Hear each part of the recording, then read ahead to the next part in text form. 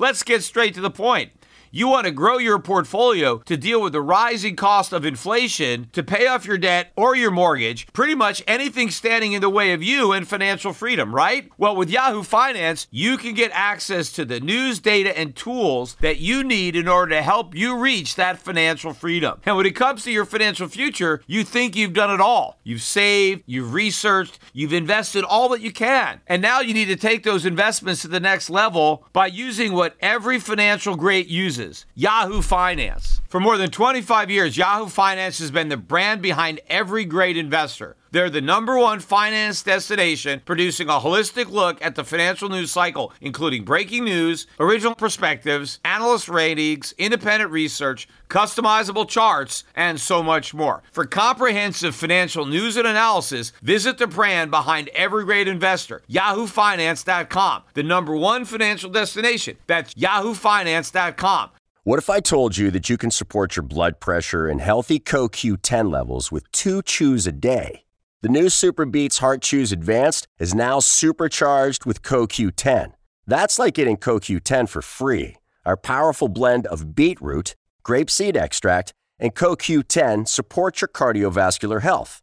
Visit radiobeats.com and find out how you can get a free 30-day supply on bundles and save 15% with the promo code DEAL. The Peter Schiff Show. Today's podcast is sponsored by Ladder. Ladder makes it quick and easy to get covered for life insurance. So check out Ladder today to see if you're instantly approved. Just go to ladderlife.com/gold. Well, it was a record-setting day and week for the Dow Jones. We closed above 34,000 on a weekly basis for the first time ever. Today was the second day that we closed above 34,000 because we closed just above it yesterday. We tacked on another 164.68 points today. We closed the day and the week just above 24,200. High for the day, new record intraday high, 34,256.75. S&P also finished the day on a new all-time record high. 4185.47 is where we closed. This was a record, the intraday record high. Again, new all-time high for the S&P, 4,191.31. Again, of course, all of these records are not adjusted for inflation. We are measuring stocks in U.S. dollars, and those dollars continue to lose purchasing power. Obviously, they're losing value on a relative basis relative to other fiat currencies, but all fiat currencies are losing value relative to what goods and services and assets that you can buy with them. Also, the Russell 2000 and the NASDAQ up a little bit on the day as well, but neither of those two indexes made new record highs today. Now, before I get into what happened in some of the other markets where I think the action is more significant and it probably gives us a good idea of what's likely to happen in the trading days that lie ahead, I want to talk about some of the economic data that came out over the last couple of days since I did Wednesday's podcast. First of all, on Thursday, we got the number for retail sales, and we had a big drop in February. And that drop was because we had a strong number in January when consumers had stimulus checks. And then in February, they didn't have another stimulus check, and so they weren't able to spend as much money shopping. And so we had the drop in February. But in March, of course, new stimulus checks, I think, began arriving in the mail. And as a result, analysts were anticipating a big increase in retail sales to rebound from the February slump. So the forecast was for a 5.6% rise.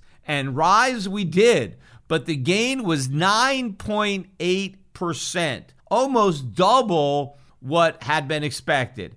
And the decline from February was actually revised to a smaller decline, just 2.7%. Even if you X out vehicles, The prior month 2.7% drop was revised to only a 2.5% drop.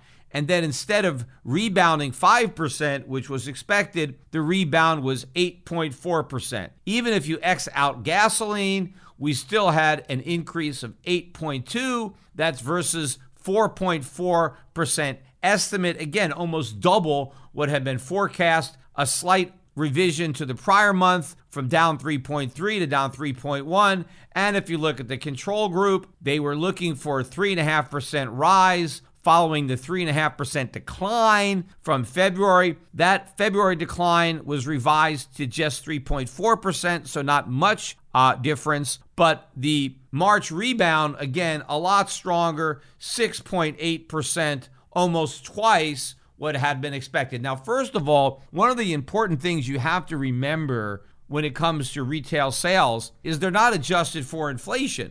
So there are two ways for consumers to spend more money buying stuff retail. One way is they can buy more stuff, right? They can buy more products and they're spending more money because they're getting more stuff. But the other way that retail sales can go up is if the stuff that you're buying is more expensive. And so you end up spending more money to maybe buy the same stuff, or maybe you spend more money and you buy even less stuff. Right? And that could be happening. And eventually that's going to be happening. Now, my guess would be that the big jump in March retail sales is a combination of both. I think, yes, consumers are actually buying more stuff, but they are also paying a lot more money for the stuff that they're buying. The big problem is a lot of the people who are spending money aren't actually earning the money.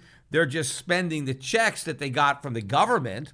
And a lot of the people who are buying stuff with money that they should be using to pay their rent, but they're not paying their rent because they can't be evicted, or they're using money that they should have used to pay their student loans, but there's a moratorium so they don't have to pay their student loans. So there's a lot of extra money that people can spend that they really shouldn't be spending. And we know that people are buying more stuff because we look at the trade deficit going ballistic. And so there's the proof. We're buying all that stuff. It's all being imported and we are buying it. But you also know by looking at the numbers that prices are going up a lot. Stuff is getting more expensive. Anecdotally, I know this personally. I can see that. I can observe the prices that I know I'm paying. And I get emails all the time from people who are showing me these huge jumps in the cost of the goods that they've been buying. I mean, it is a huge surge. And even though the official numbers are showing that, those numbers still don't quite capture the entirety of the price rises. So even though we're seeing very big numbers from the official data, the unofficial data, which is the real world experience of consumers, is obviously much greater than what the government is admitting to. But I thought there was a very big contrast between this huge beat on retail sales and the huge miss on industrial production, because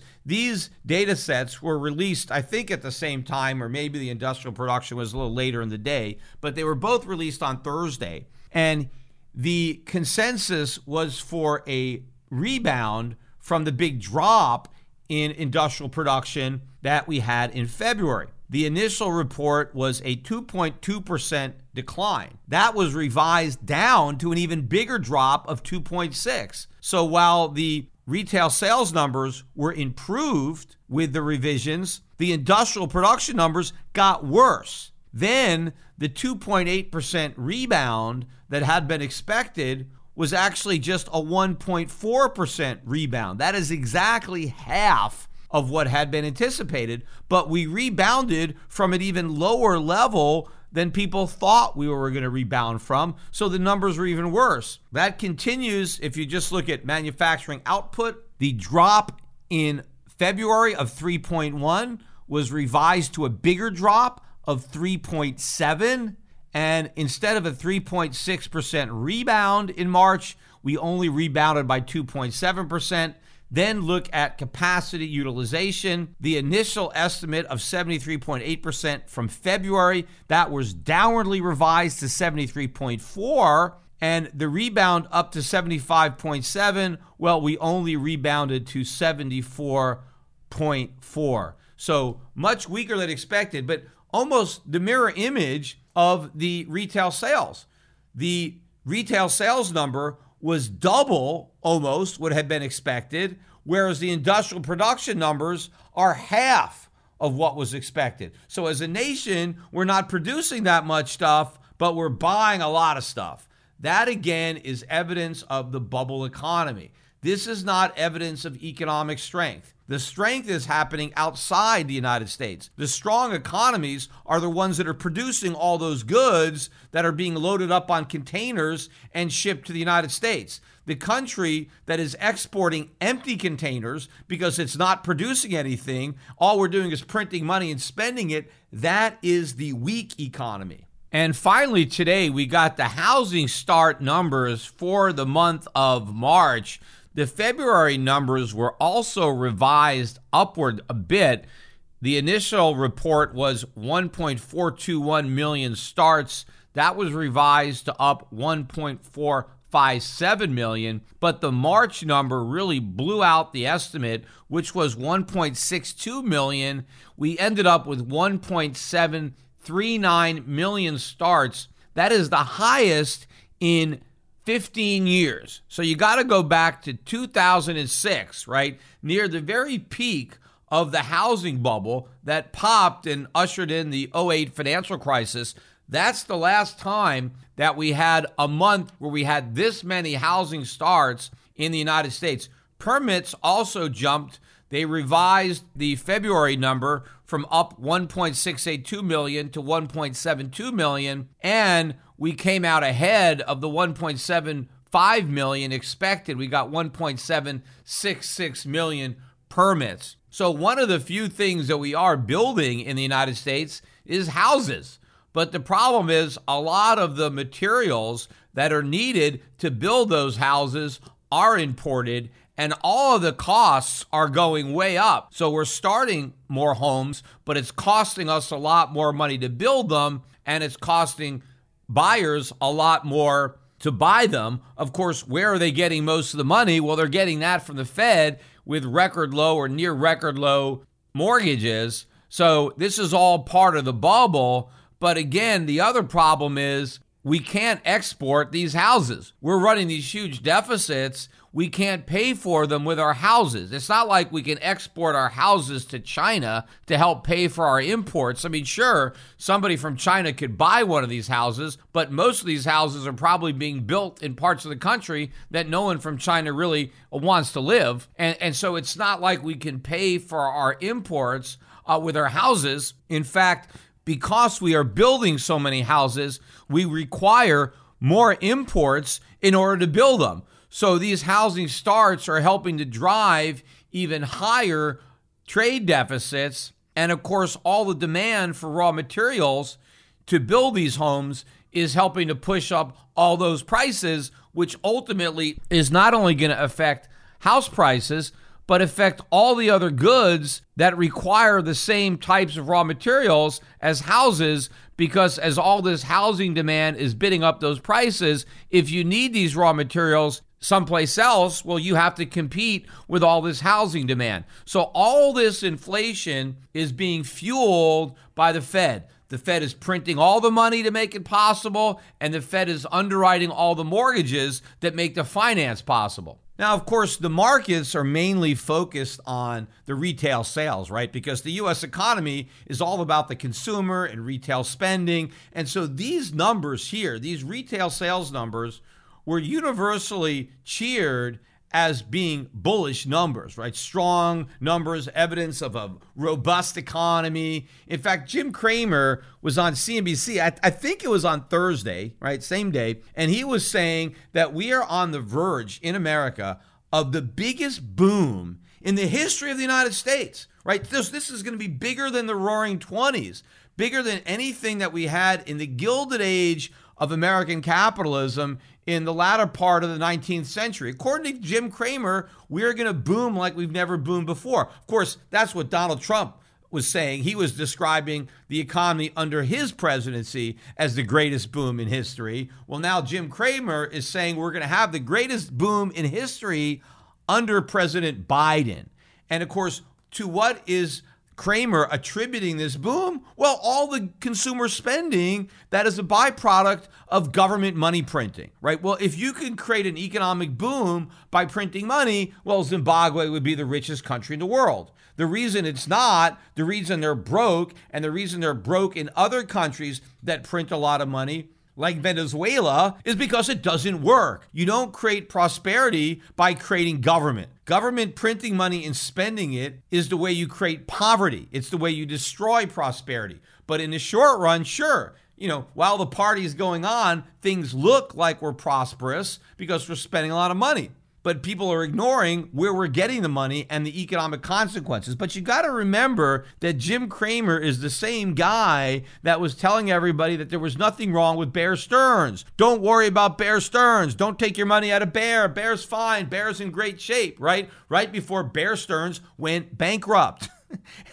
And of course, a lot more companies that Jim Cramer loved leading up to the 2008 financial crisis would have gone bankrupt too, but for the actions of the Federal Reserve. So Cramer was completely oblivious to the problems in the U.S. economy and in the financials leading up to the financial crisis. And so why would we expect any clearer vision now leading up to a much worse crisis? So the fact that Cramer thinks we're on the verge of the biggest boom in economic history, it's far more likely that he's, again, a contrarian indicator, and we are on the verge of the biggest economic bust in U.S. history. But the interesting thing, I guess, about these stronger numbers, right, in quotes, is that instead of the bond market selling off, we had a huge rise in bond prices, a big drop in interest rates on Thursday, despite what was generally perceived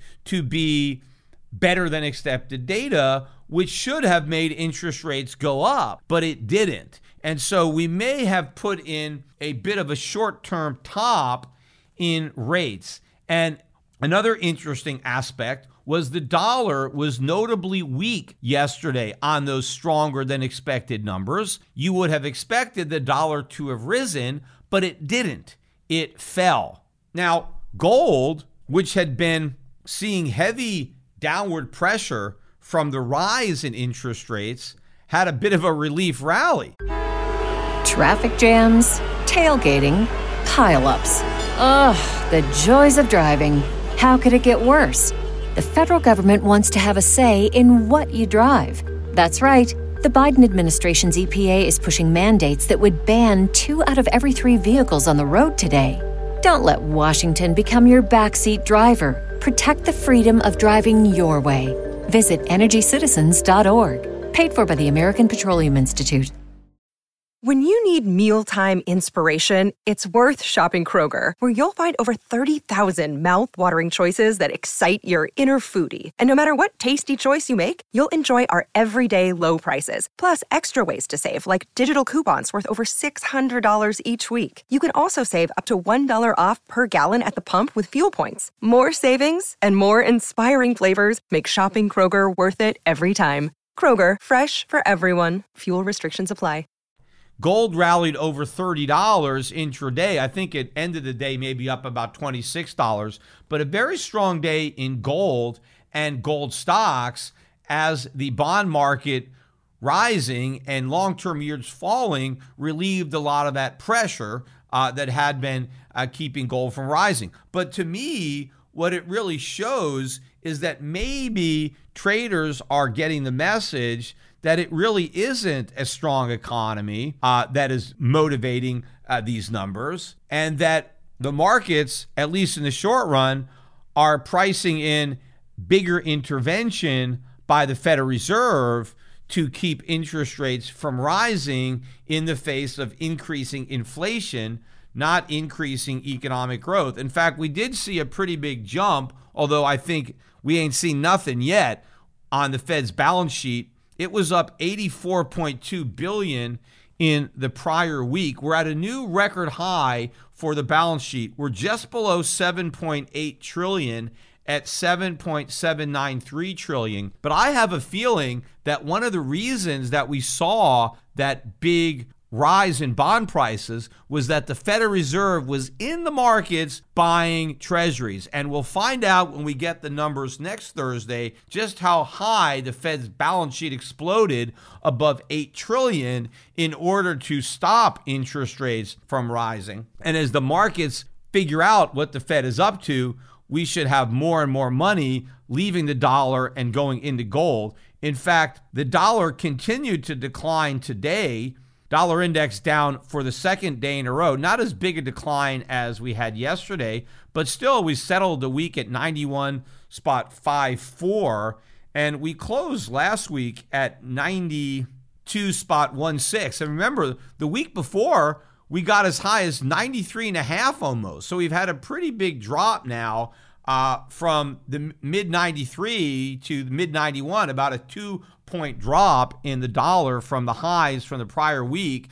As I was saying back then, I thought the dollar was looking toppy, and it looks more likely that we have set the top in the dollar, and the next move is for the dollar to hit a new low for this cycle. And that is very bullish for the price of gold, which was up again today. It added about another $12 to yesterday's gain. So the last 2 days completely wiped out the losses earlier in the week. Gold ended up settling the week up about $30, 1775-ish. Silver also finished the week strong, up about 32 cents today, back above 26 at 26.15. And the interesting thing about the move up in gold and silver and the move down in the dollar is that the bonds gave back about half of yesterday's big gains on the session. So we saw a backup in yields on the 10 and 30 year, but that did not take any of the shine off of gold nor restore any of the shine to the dollar. The dollar sold off and gold rose despite the fact that we had rising interest rates. Now remember, eventually bonds and the dollar are both going to fall together, and gold is going to be rising as long-term interest rates are rising, because real rates are going to be falling because the increase in inflation is going to outpace the increase in yields. And as negative yields get more negative, that is extremely bullish for gold. In fact, another news story that I read that is very bullish for gold has to do with China. Apparently, China had imposed some restrictions on its international banks and its domestic banks regarding how much gold they can import into the country. Remember, China is the world's largest gold producer, but none of the gold that China produces is actually exported. They keep it all, right? But now the Chinese government has removed those restrictions. So now domestic and international banks can pretty much import, I think, as much gold as they want, which means they're going to import a lot more. And I think China is very happy to have more and more gold imported into its country. The more gold in China, the richer China is. The more gold that the Chinese people have, the richer they'll be. I mean, China knows the dollar's days are numbered. After all, they're probably the ones that are in most control of our destiny when it comes to the dollar. And so they want to be prepared. Not only is the Chinese government probably secretly buying as much gold as it can, especially if it wants to back its new digital yuan with gold, something that I think it's going to do. I think all yuan are going to be backed by gold, whether they're paper or in digital form. But China also wants its people to have as much gold as possible. I mean, the average American has no gold at all. I mean, sure, people that listen to my podcast, most of you guys probably own some gold. At least I hope you do, or some silver. But, in the scheme of things, I have maybe 150, 200,000 people that listen to this podcast. I mean, it's a nice audience, but not compared to the 300 plus million Americans who don't listen to my podcast. And a lot of these people don't own any gold. I mean, probably the average Chinese owns more gold than the average American, even though the average American today has more wealth than the average Chinese.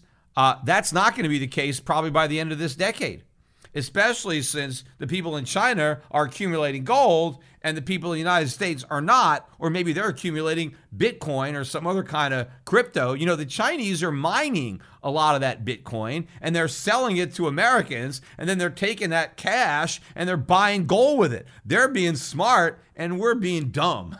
When a lot of people buy life insurance, they make a mistake of buying whole life. But most people who need insurance don't need insurance for the whole of life.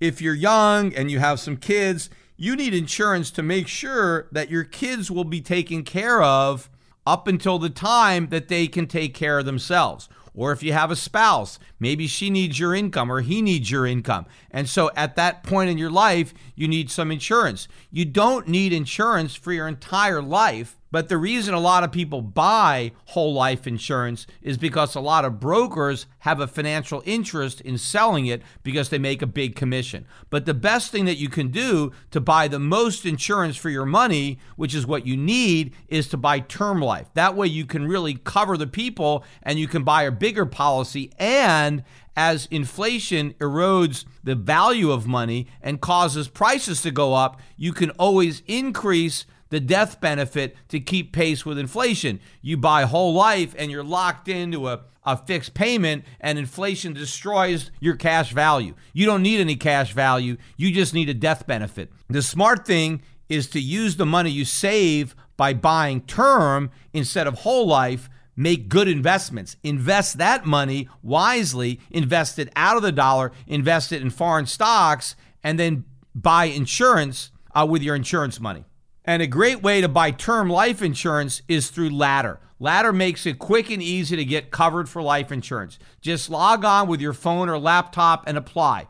Within only a few minutes, you'll find out instantly if you're approved. After that, you can decide whether to move forward. The plans are offered at a personalized rate that can flex as your needs change. The prices are affordable, there's no hidden fees, and you can cancel anytime. Since life insurance costs more as you get older, now's the time to cross that off your list. So check out Ladder today to see if you're instantly approved. Go to ladderlife.com/gold. That's Ladder, LADDER life.com/gold. Oh, by the way, as long as I'm talking about gold, I want to address these rumors circulating regarding the Perth Mint. I don't know if they got started on Reddit or where they got started, but I'm reading a lot about it with respect to silver and how the Perth Mint doesn't have the silver, that there are Perth Mint customers that are trying to get their silver and that they don't have it, and so it's not being delivered.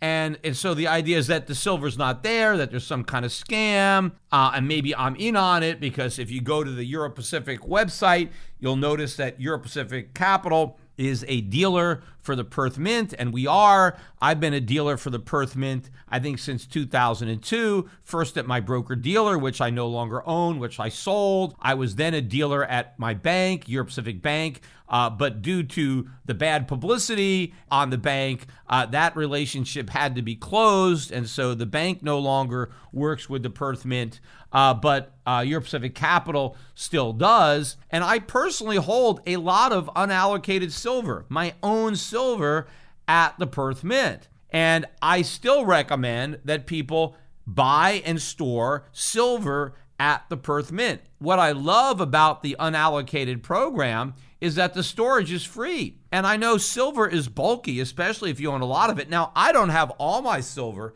at the Perth Mint. I've got silver in other places, and there's silver that I store myself. But there's only so much that I want, in my own possession. And so I want to have reliable third parties that will hold on to my silver. And I think the Perth Mint is a very reliable third party. And your silver is not only audited, but it is guaranteed by the government of Western Australia. They guarantee that your silver is there, and it's reinsured through Lloyd's of London. So you've got a lot of protection from credible third parties, and they're storing your silver for free. Now, you might think, wait a minute, how are they going to store your silver for free, right? Nothing's free, right?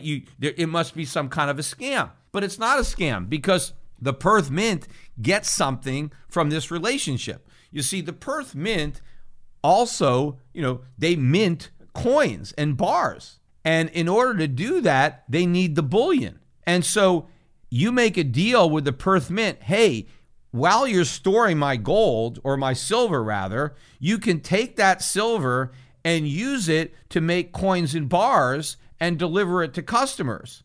Because I don't really need my silver, so I'm going to let the Perth Mint use it. So by having this unallocated program, the Perth Mint has basically free inventory, but they actually have the silver. All of the silver in the Perth Mint program must be on deposit in the Perth Mint. So a lot of that silver is in big bars, but they get orders for small coins. So now they can melt those bars down and replace them with coins. But before they do that, they have to bring in more bars of silver, or silver in a raw form that hasn't even been made into anything. Well, let's say a miner comes to the Perth Mint, they've got all this silver, and here's a bunch of silver, make coins and bars out of it. So they take in that silver. But instead of having to wait for that silver to be mined into coins, they can already have the coins ready because they mined some of the silver, or they fabricated some of the silver that was already sitting there from these pooled unallocated accounts. Now, the Perth Mint gives you the option, if you want to have a segregated account and have silver in a specific denomination of coins set aside that they can't commingle and use for their daily operations, they allow that too. Except then they charge you storage. If you don't want to pay the storage, which adds up over the years, just say, hey, I'll take unallocated and you can use my silver. Now, you always have the right in the future to ask for that silver to be fabricated, and you can tell the mint, what denomination, coins, or bars you want, and they will fabricate it for you. Now, they don't do it for free. They do charge you what it costs, but you would have paid that up front, right, if you wanted the coins right away. One of the beauties of unallocated is you don't have to pay for any of the coins. You just buy the straight bullion. So you get more silver for your money by not demanding that it be put in any type of form. You just own the ounces. And of course, if you never take delivery of the silver, you can simply sell your silver, get dollars, and cash out without ever having to fabricate your metal. And so you never had to pay for coins or bars that you never took possession of. But you got the free exposure to the silver. Now, here's what's happening now, and here's what is behind the rumors. There are a lot of people who have unallocated silver who all of a sudden decided that they want their actual silver. So they're calling up the Perth Mint and they're saying, hey, I'd like to take delivery of my unallocated silver. And the Perth Mint is having to say, fine, but it's going to take a while because we've got a backlog of orders, because we have an abnormally large number of people who want delivery. And because of COVID, right, we've had a slowdown in our business. We haven't been able to fabricate as many coins, and we don't have as many people on the job as we normally do, again, due to COVID. And so it's going to take longer than normal to keep up with all these orders. But don't worry, you're going to get your silver. It just may take a little longer because it's going to take longer to take it out of the current form and put it into the form that you want to facilitate your order. Now, this is what's got people thinking, oh, they don't have the silver, it's a scam. They have the silver. It's not a scam. They're having the same problems that all companies are having with COVID. There is a backup in production, in supply chain, so things are going to take longer. But you have to remember that all the years that you had your silver stored in unallocated form, you didn't get charged a storage fee. And so this is the consequence of that. You're not able to get your silver as fast as you would have had you had it fully allocated in your own name. But again, you would have paid a lot more for that. Now, maybe when people bought their silver, they didn't anticipate a pandemic that would cause this kind of bottleneck. But hey, that's what happened. So if you're in a rush to get your physical coins, well, you're going to have to wait a little longer. But there is a valid explanation for the wait. There is no conspiracy here. There is no cover up. I'm not involved in it. And if you have gold or silver at Perth, your gold or silver is fine. It's just that if you want the coins, you're going to have to wait a little longer. But the same thing is true if you go out and buy some gold and silver coins at Shift Gold. Demand has gone way up. Delivery times are a lot longer. If you buy gold and silver coins from Shift Gold, they will not be delivered to you as quickly as we had been able to deliver them in the past when there wasn't as much demand. I mean, this is happening all over the economy, but of course, everybody likes to, make a big deal out of it and read conspiracies and frauds into situations when they're not there. And of course, a lot of it is to try to drive up the price of silver, right? Hey, there's a silver shortage. There's no silver. There is the silver there. And again, this is not derivatives. I'm reading stuff, hey, these are derivative instruments. No, they're not. You have your silver stored at the Perth Mint. It's there. It's within the premises of the mint. You just own a share of a pool amount of silver that you can turn into your own individual bars or coins whenever you want, just so long as you pay the cost of fabrication and, of course, the cost of shipping, right? Because if the Perth Mint is going to take your silver and mail it to you, that is going to also involve a cost, and you're going to have to pay that. But if you just sell your silver and they send you money, well, that doesn't cost anything because they could just do a wire transfer, which is, cheap, or maybe it costs something, but very little. Anyway, though, while gold and silver were making a pretty big move on Thursday and Friday, you wouldn't know that at all if all you watched was CNBC, because they didn't talk about gold or silver at all. The only thing they talked about was Bitcoin and Coinbase. I mean, it was not as nonstop coverage as on the Wednesday when we had the direct listing and the Coinbase IPO, but still lots of follow-on coverage of Bitcoin and Coinbase, and no coverage at all, really, of what was happening in the gold and silver market. So while the CNBC audience is being led astray, smarter people are taking advantage and buying into gold and silver. In fact, what this reminds me of, all of this euphoria, the way CNBC covered the Coinbase IPO, it reminds me very much of the way the same network covered the AOL Time Warner deal,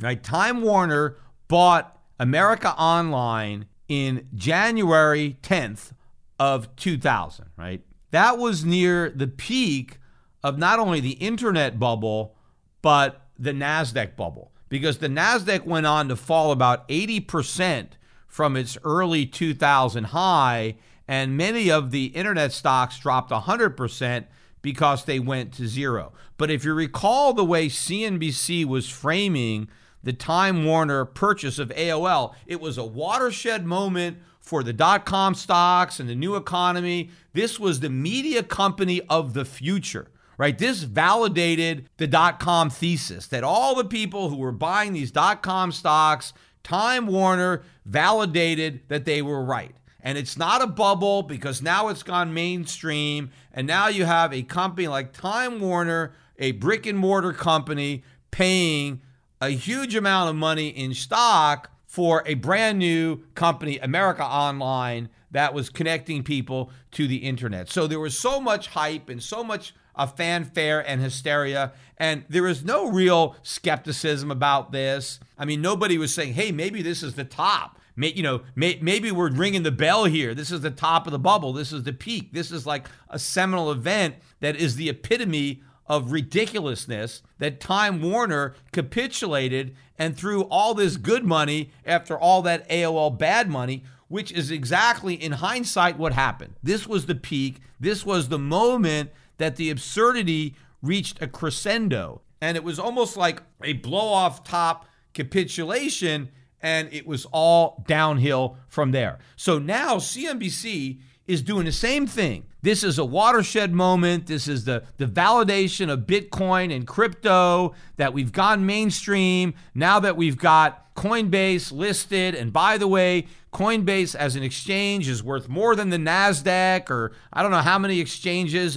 It's the most valuable exchange. And this is proof in the whole crypto theory. And now it's going to go up to a whole new level that we have this Coinbase IPO. Now, maybe this is the same as Time Warner buying AOL. Maybe this is the end. Maybe Coinbase finally getting listed is the peak of the mania. This is the capitulation, because as far as CNBC is concerned, right, they're covering it the exact same way they covered Time Warner, and I have not heard a single person on CNBC say, hey, wait a minute, what if this is another Time Warner? They want to completely forget about the way they covered that deal and how completely brainwashed everybody on that network was back in January of 2000. But it's the same thing now.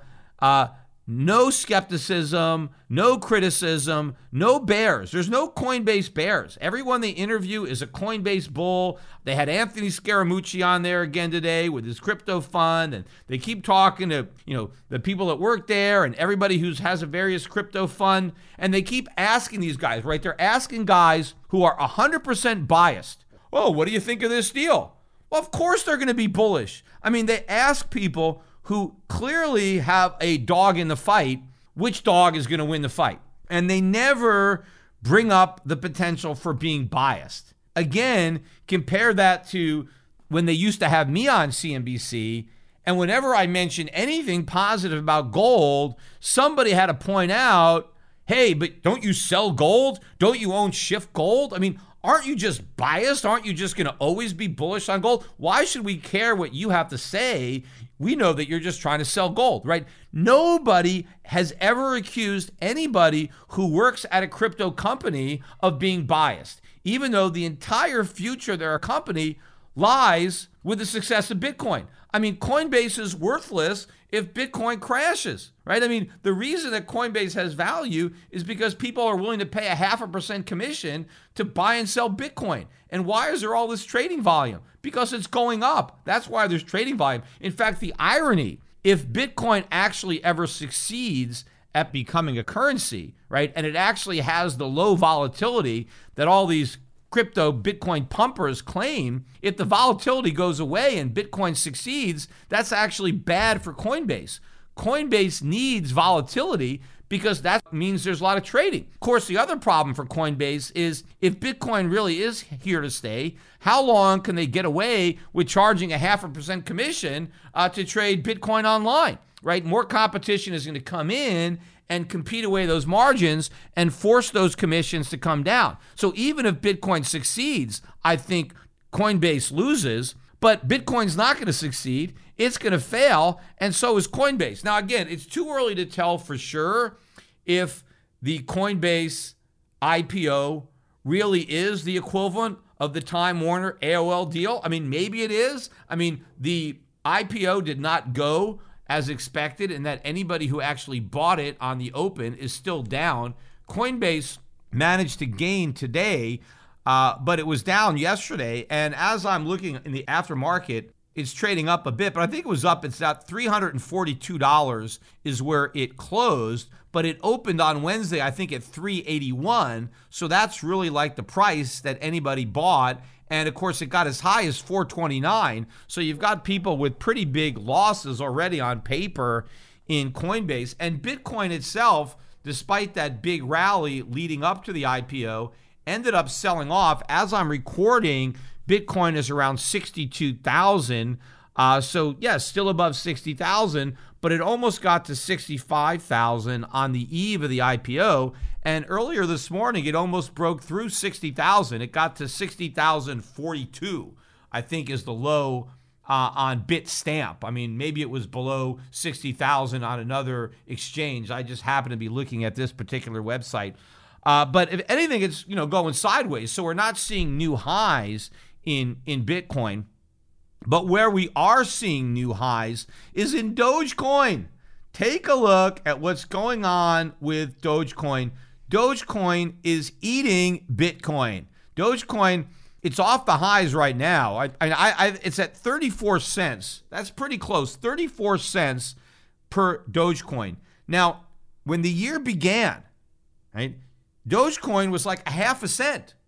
And now it's 34 cents. That is an enormous percentage gain. In fact, Dogecoin now has a market cap above $45 billion. Now, that may seem small compared to the 1.1 trillion market cap for Bitcoin, But it wasn't that long ago where Bitcoin had a market cap of less than $45 billion. And in fact, that $45 billion market cap vaulted Dogecoin above Cardano to make it into the number 6 spot. So it is the 6th largest cryptocurrency by market cap. Now there's 9,267 currencies. So the one that was started as a joke is now laughing all the way to the crypto bank as the 6th largest cryptocurrency. And in fact, it's really the 5th largest cryptocurrency if you don't count Tether, because Tether is a stable coin which may or may not be backed by dollars. And the market cap of Tether is almost $48 billion.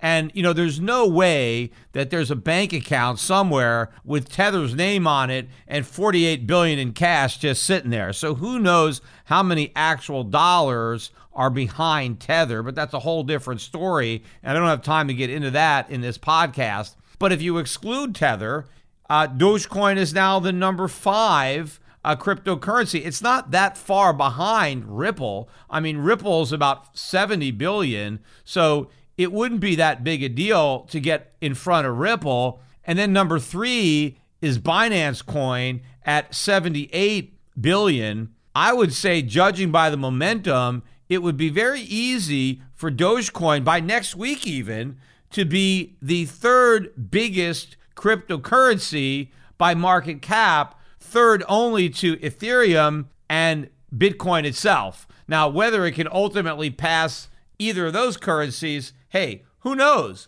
Anything could happen. I mean, a lot of people could look at Dogecoin at, 34, 35 cents and say, hey, that's a much better buy. I mean, why not buy something for 35 cents as opposed to buying something for $62,000? I mean, how much does Dogecoin have to go up? A lot of people, buy stocks when they split. They think cheaper is better. Well, a lot of people got rich buying Bitcoin at 35 cents. Well, why not buy Dogecoin at 35 cents and see what happens? I mean, to me, if you're going to gamble on a cryptocurrency, why gamble on the cryptocurrency of the past when you can gamble on one of the future? In fact, if you look at where Bitcoin was when the year began, I think we ended 2020 at about 29,000 on Bitcoin. So yeah, we're up. We're at 32,000.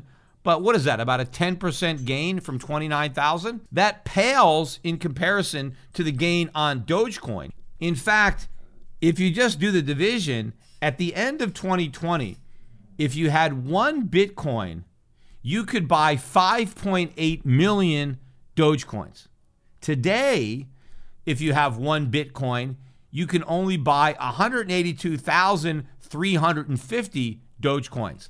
So that represents a depreciation of Bitcoin in terms of Dogecoin of 97%. In other words, measured by Dogecoin, Bitcoin has lost 97% of its value in 2021. Now, based on the logic of the Bitcoin hodlers and all the Bitcoin pumpers, why are they telling everybody that Bitcoin is better than gold, right? Bitcoin is better than gold because it's gone up so much more, right? Look at how much money I've made in Bitcoin versus the money you're making in gold. Bitcoin is eating gold. It's going to flip gold eventually because look at all this appreciation. Had you only bought Bitcoin instead of gold, you'd have so much more money. So the reason Bitcoin is better than gold is because it's gone up by more than gold.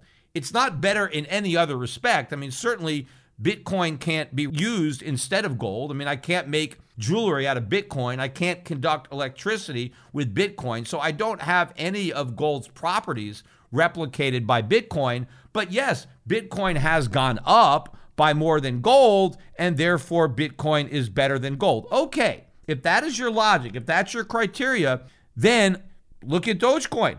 Dogecoin this year is up way more than Bitcoin.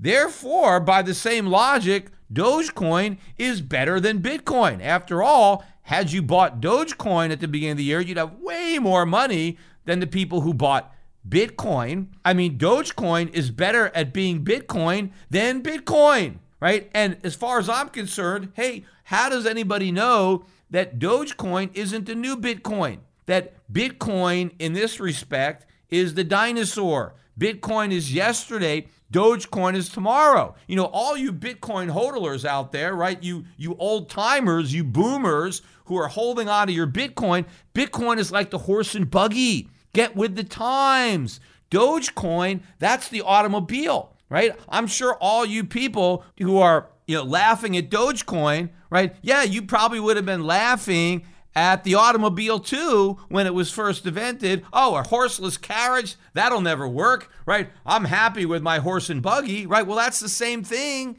right? Why is Dogecoin not better than Bitcoin? After all, it's going up a lot faster than Bitcoin. Doesn't that make it better? I mean, if you actually examine the properties, maybe Dogecoin is actually the superior coin. Maybe it's got better properties. Maybe it's cheaper to use. Maybe it's faster to use. Yes, it has a unlimited, I think, ultimate supply, but it has a predetermined inflation rate, which is pretty low as far as how many Dogecoins are able to be created. I think the rate at which Dogecoins could be created over the next, whatever it is, 20 years, 30 years, may be equal or less than how much gold is going to be mined. But there are all sorts of reasons, valid reasons, that people could point to technologically to say that Dogecoin is actually an improvement on Bitcoin. But again, none of that really matters if your only criteria is recent performance. And now people will say, well, but look at Bitcoin has 10 years of history. Who cares? 10 years is nothing. Dogecoin now has 4 months of history. What difference does it make, right?